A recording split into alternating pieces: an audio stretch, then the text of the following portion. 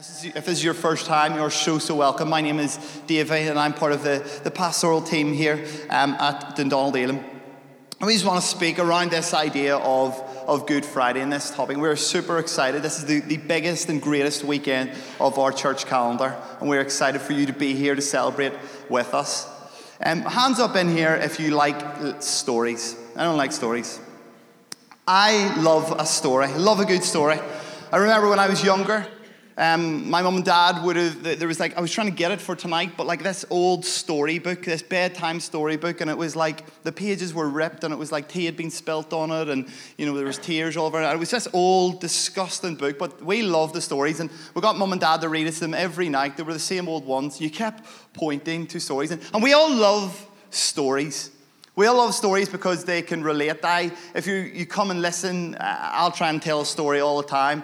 Number one, because they're relatable. And number two, I just like getting stuff off my chest and just telling you about how great my life is. But we all love stories because stories are so relatable. But when I think about stories, I think about some of the people around our globe and over our history that must have some amazing stories to tell. And one of the first ones is a guy called Neil Armstrong. Most of you obviously will know that name as soon as I say it, and here's just an image just to remind you. Neil Armstrong, one of the first men to ever step on the moon. And what a story he has to tell.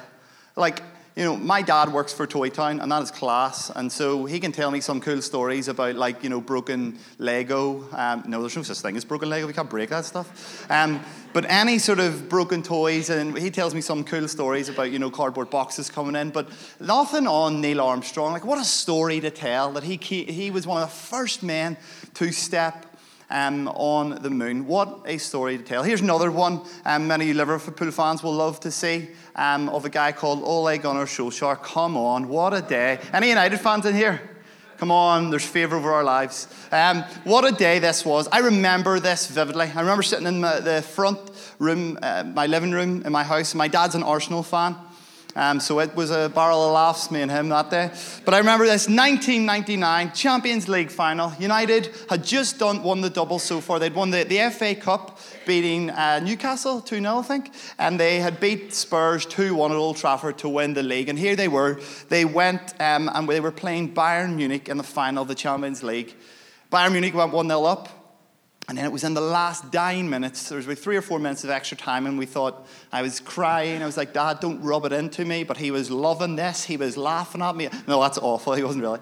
But it was the last few minutes. I thought, we're not going to do this. David Beckham gets a corner, crosses it in, and it falls to Teddy Sheringham, 1 each. And so I was jumping. I was hanging from the chandelier. Chandelier, dead on. It was a wee light bulb that So I said, come on, and I didn't even get to really finish celebrating the 1 each when they got another corner. And then David Beckham, and I'm like, Dad, no, there's no chance. And Beckham crosses it in, and Sheringham flicks it across the back post, and you could probably do the commentary with me. And then there he is, back post, Ole Gunnar Solskjaer, the Norwegian, sticks his toe out, top corner, and then this celebration. And that's what I did. I did a knee slide in the front living room, and unbelievable. And what a story you get to tell. What a story you get to tell your kids or your grandchildren or people about getting to do this. Another photo here. Does anyone know this person does anyone know? Hands up. Anyone know this guy? I'm not going to quiz you, I'm not going to point you out, but this is Oskar Schindler. Oskar Schindler. And many of you will remember him from the movie Schindler's List. Has anyone seen Schindler's List? I've never actually seen it myself, so I need to give it a watch. But Oskar Schindler is renowned for, during the Second World War, he saved 1,000 plus Jews' lives from the Holocaust. He was a German, he was a Nazi, but he had a change of heart. And he went out and he tried to smuggle some Jews who were going to be carried into camps, or the Germans were looking. He smuggled over 1,000 of them and kept them safe from the German Nazi regime. And so this is what a story you get to tell about how you saved over 1,000 people's lives. That actually some of their descendants and their children's children are probably alive today because of his life. What a story to tell. And then when I think of this Good Friday Easter, when I think of this, I can't help but think of Mary. I can't help think of Mary and just imagine with me, let me have some creative license with this. Could you imagine Mary? We celebrate at Christmas the birth of Jesus Christ. And could you imagine a couple years later, wee toddler Jesus, and Mary is putting him to bed. And she takes him into his room and she sets him down and he says, Mummy, read me a bedtime story. Read me a bedtime story. Okay, Jesus, what story would you like? And Mary goes on, and Jesus goes and says, tell me the one about Moses and the Israelites. Tell me about that story. And so you can say, Mary she tucks Jesus into bed and she starts telling the story about how the Israelites, God's chosen people, had been in slavery for over 400 years. 400 years slaves to the Egyptians. And then God rises up a guy called Moses. Moses at a burning bush, God speaks to him and says, you are going to deliver my people out of slavery. And so Moses goes to Pharaoh and he tells him, and he says, Pharaoh, God says, let my people go. And he doesn't do it. And then Mary tells Jesus about the plagues, plague after plague after plague that God sent. And it crushed the Egyptians. It started to weaken this superpower of the world. But time after time, he refused. Time after time, Pharaoh was weakened but refused to let the people go. And then God says, okay, Moses, I'm going to send my last plague, the angel of death. Okay, Mummy, tell me more about it. What's that? What he had to do is God was going to send an angel. And the angel was going to go around every home. And all of the Israelites had to take a perfect lamb. They had to sacrifice it. They had to take its blood and they had to paint the blood on the doorposts and the frames of their home. And so when the angel of the Lord came and saw the blood, he would pass over that home. And so what happens is this happens, and the angel goes into the homes where there is no blood on the doorposts, and then God says that their oldest, their firstborn, will surely die. And so this happens. The blood is painted in the doorposts. The angel of the Lord comes and passes over the Israelites and their homes, but goes to the homes where there is no blood, and surely the firstborn dies. And finally, then, the Israelites are allowed out. They're set free, and Moses is delivering a large group of people out of captivity, out of slavery. And then they're all singing songs of praise of how good God is. God has delivered them. But then Mary gets excited and she says, but Jesus, wait here. They got to the Red Sea. The Red Sea. They could look left, all they could see was sea. They looked right, all they could see was sea. And Red Sea in front of them. And they turned round and they see coming from behind them the Egyptians. The Egyptians, they just let them go, were now chasing them. Pharaoh had a change of mind and said, no, they are coming back. And you can almost feel the tension of the Israelites, water in front of them, these Egyptians chasing after them from behind with ferocity, with anger, with rage. What actually might happen to their lives when they get back? What punishment awaits them when Pharaoh and the Egyptians take them back? And they're on this moment. And Mary says to them, but God wasn't finished yet. And God told Moses to stretch out your hand with your staff. Stretch out your hand and the sea will split. And the Bible actually tells us that all night this storm blew. That all night, sometimes we wish it was that Prince of Egypt moment where they hold the staff and it's like, but it was all night. Just a side point. Sometimes your miracle might take all night. Sometimes your miracle might take all night. But God splits the sea. And in through the Red Sea, on dry ground, the Israelites walk. And not only that, the Egyptians and Pharaoh come chasing them. And as they start to go through, the waters come down and destroy every single Egyptian. God wasn't finished with them. And then Jesus, you could imagine him sitting and go, Mommy, tell me the one about Joshua. Tell me the one about Joshua and the walls of Jericho. And then Mary goes on and continues of how, well, the Israelites, they walked through the Red Sea. And they needed food and water. And God miraculously provided food and water several times to them. And then he goes on to tell of how they had such a difficult time. The Israelites had a difficult time going through the wilderness. They got to the land of Canaan. They got to the promised land that God was about to give them. And then Mary reminds Jesus, do you remember this? Remember the 12 spies went in, and 10 came back full of fear, and 2 came back full of faith. And God took them into the wilderness and killed thousands of them for not trusting him. And they have to trust God. They go through such a difficult time, and then they have to cross the river Jordan. And then Joshua is leading the people, and they get to the brink of the promised land again. They get to the brink of the promised land, but it's a fortified city. Doors are closed. No one's coming in. They're not letting anyone in, not letting anyone out. It seems that this was all a waste of time. But God wasn't finished yet. And God said to them, what you're going to do, you're going to march around the city once a day. Do that for 6 days. And then on the 7th day, march around the city 7 times. So you can imagine day 1, walk around it. Day 2, walk around it. Day 3, walk around it. Day 4, walk around it. Day 5, walk around it. Day 6, walk around it. Still nothing. Day 7, they do 1 lap. They do 2 laps. They do 3 laps. They do 4 laps. Meanwhile, all the people are laughing at them. Look at these guys. They're laughing at them, jeering them, mocking them. They go round 5. They go round 6. Now, this is it. The 6th time, they're about to step around. They're about to do lap 7. And as they do lap 7, they blow the horns and they give a huge shout. And then Jesus, and his wee bed is on the edge, and he's so excited. He's like, what happens next, Mummy? And Mary says, out of nowhere, supernaturally, miraculously, the walls start to crumble. The walls start to fall. God was true to his word. God was faithful to what he said. God was faithful to his promise. The walls came down, and God was not finished yet. And then Mary, in her excitement, starts to go on to another story and tells another one about David and Goliath. Her favorite story to tell about David and Goliath, about how Israel had moaned and groaned to God because they were the chosen nation, but they wanted a king because everyone else had a king and they wanted their own king. And so they moaned and groaned, and God anointed a man called Saul, that he was going to be the king of this nation, Israel. And so everything seems to be going good. They're God's chosen nation. They have their beloved King Saul.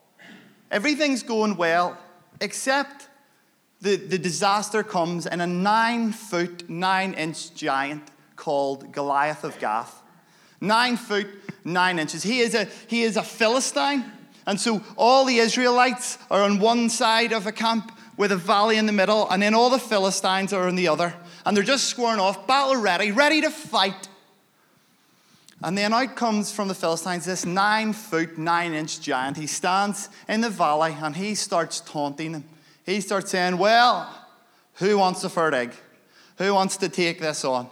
And he stands there and he's mocking him, he's jeering him. And he's saying, whoever wins, send your best soldier forward. Whoever wins between me and them, then they win the battle.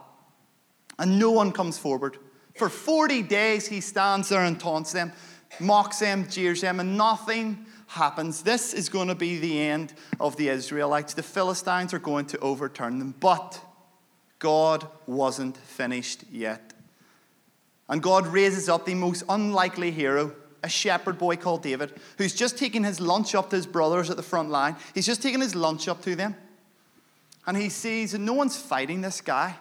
So he picks up his sling. He picks up 5 stones and he takes it to the battlefield.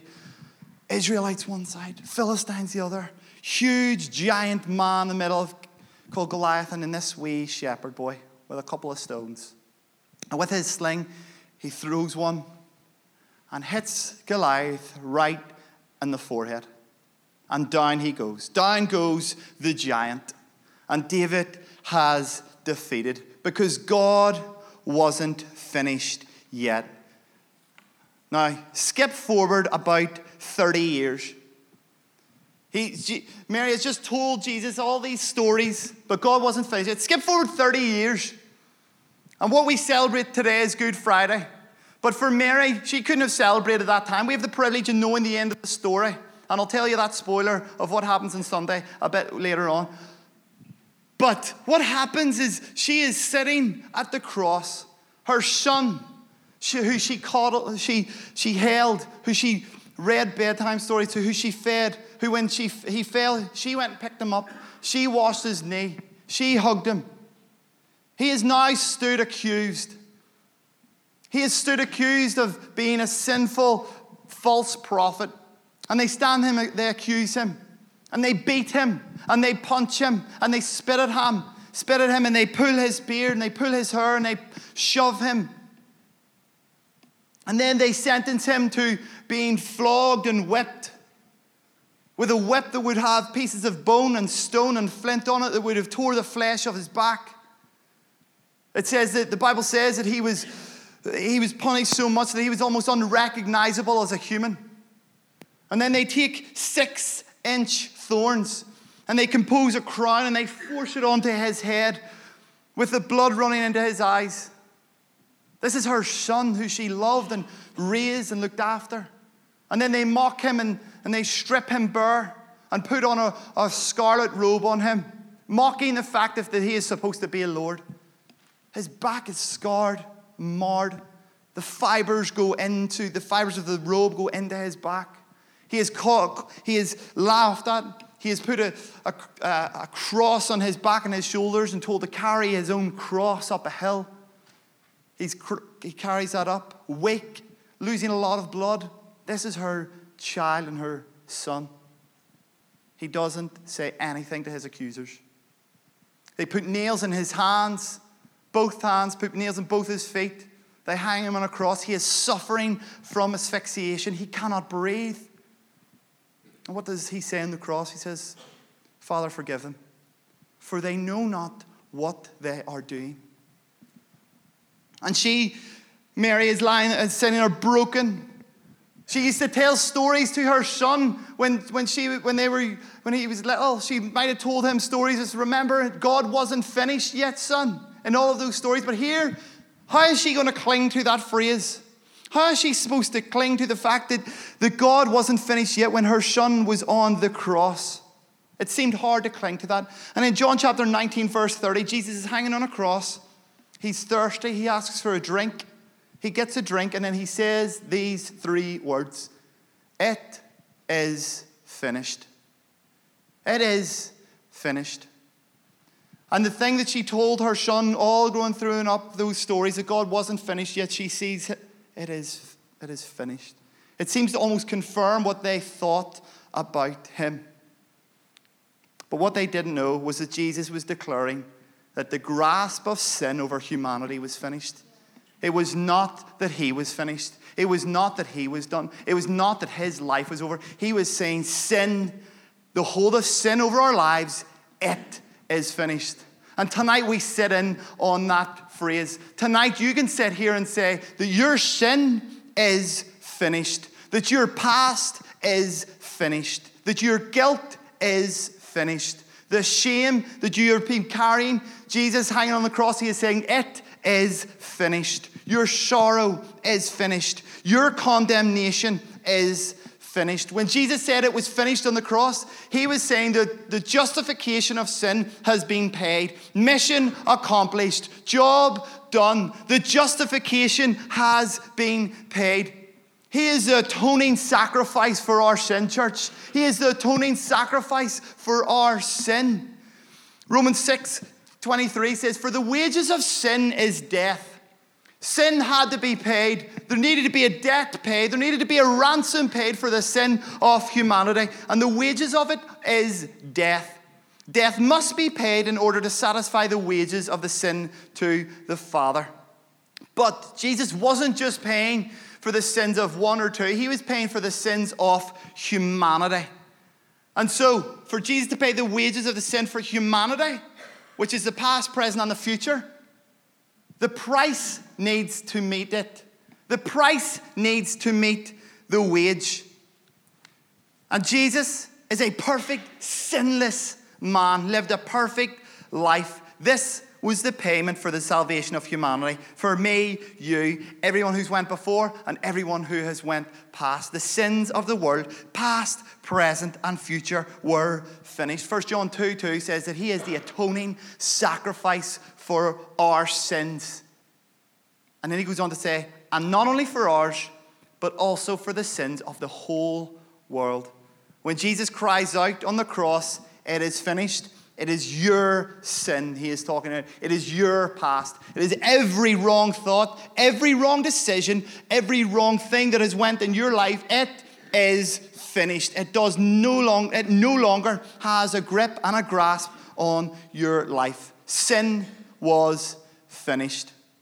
But like the stories of old, like the stories that we have just mentioned, God wasn't finished yet. I'm going to ask the band to come and join me. God wasn't finished yet. Jesus declares on the cross, it is finished, and that's the grip of sin and the hold of it in our lives. But God wasn't finished yet. And here is a spoiler for the weekend. Jesus is alive. The spoiler of the weekend, the spoiler of this story is that the Bible tells us in the third day he rises from the grave. And like all the stories that we have told, nothing, absolutely nothing stops the plan of God over your life. Nothing at all. God wasn't finished with Jesus. And despite death and the grave standing in the way, God's purpose prevails. You see, the sea couldn't stop Moses. The walls couldn't stop Joshua. A giant couldn't stop David. And the grave couldn't stop Jesus. Whatever you are facing today, we sit and realize that God is not finished with your life yet. No matter what it is. I thank God that I don't have to stand before a huge sea, and that is the problems that I face. That I don't have to get through a huge building on fortified city walls. That I don't have a 9'9" giant in front of me, and that I don't have to defeat the grave and death. So whatever I am facing, God is not finished with my life. And whatever you are facing, God is not finished with your life. Paul sums this up incredibly in one of my favorite verses in the Bible, Philippians 1:6. Being confident of this, that he who began a good work in you will carry it on to completion until the day of Christ Jesus. If you're a follower of Jesus in here tonight, he has begun a good work in you. And you don't need to worry about doing all the hard work. He will continue the work. He will carry it on until when? The completion. When's that? When Christ Jesus returns. So it's only finished when he returns. As far as I know, he hasn't returned yet. So he's not finished with your life. He's not finished with my life. God is not finished yet. Until God takes you home or until Christ Jesus returns. Friends, you can be sure of this. Wherever you sit, whatever season of life you're in, whatever your situation, it might be bleak. This next week, this situation and right now might be horrible. Hear these words. God is not finished yet. Can I ask you to stand? Do not lose hope.